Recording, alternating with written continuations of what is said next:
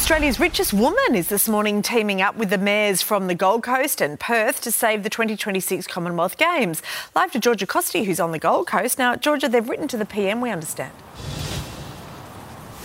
They have Mon, Gold Coast Mayor Tom Tate, Perth Lord Mayor Basil Zemplis, and now Australia's richest person, Gina Rinehart, are trying to put the pressure on Anthony Albanese to back the idea of a coast-to-coast games. How it would work is that the Gold Coast could host the first week of events, things like the aquatics, and then in the second week it could all move to Perth for things like track and field. These mayors say that we do need to try and keep the games in Australia to restore our country's reputation after they were cancelled, and they say to try and maximise profits, their plan is to also have other events throughout the course of the Games, things like street festivals and concerts.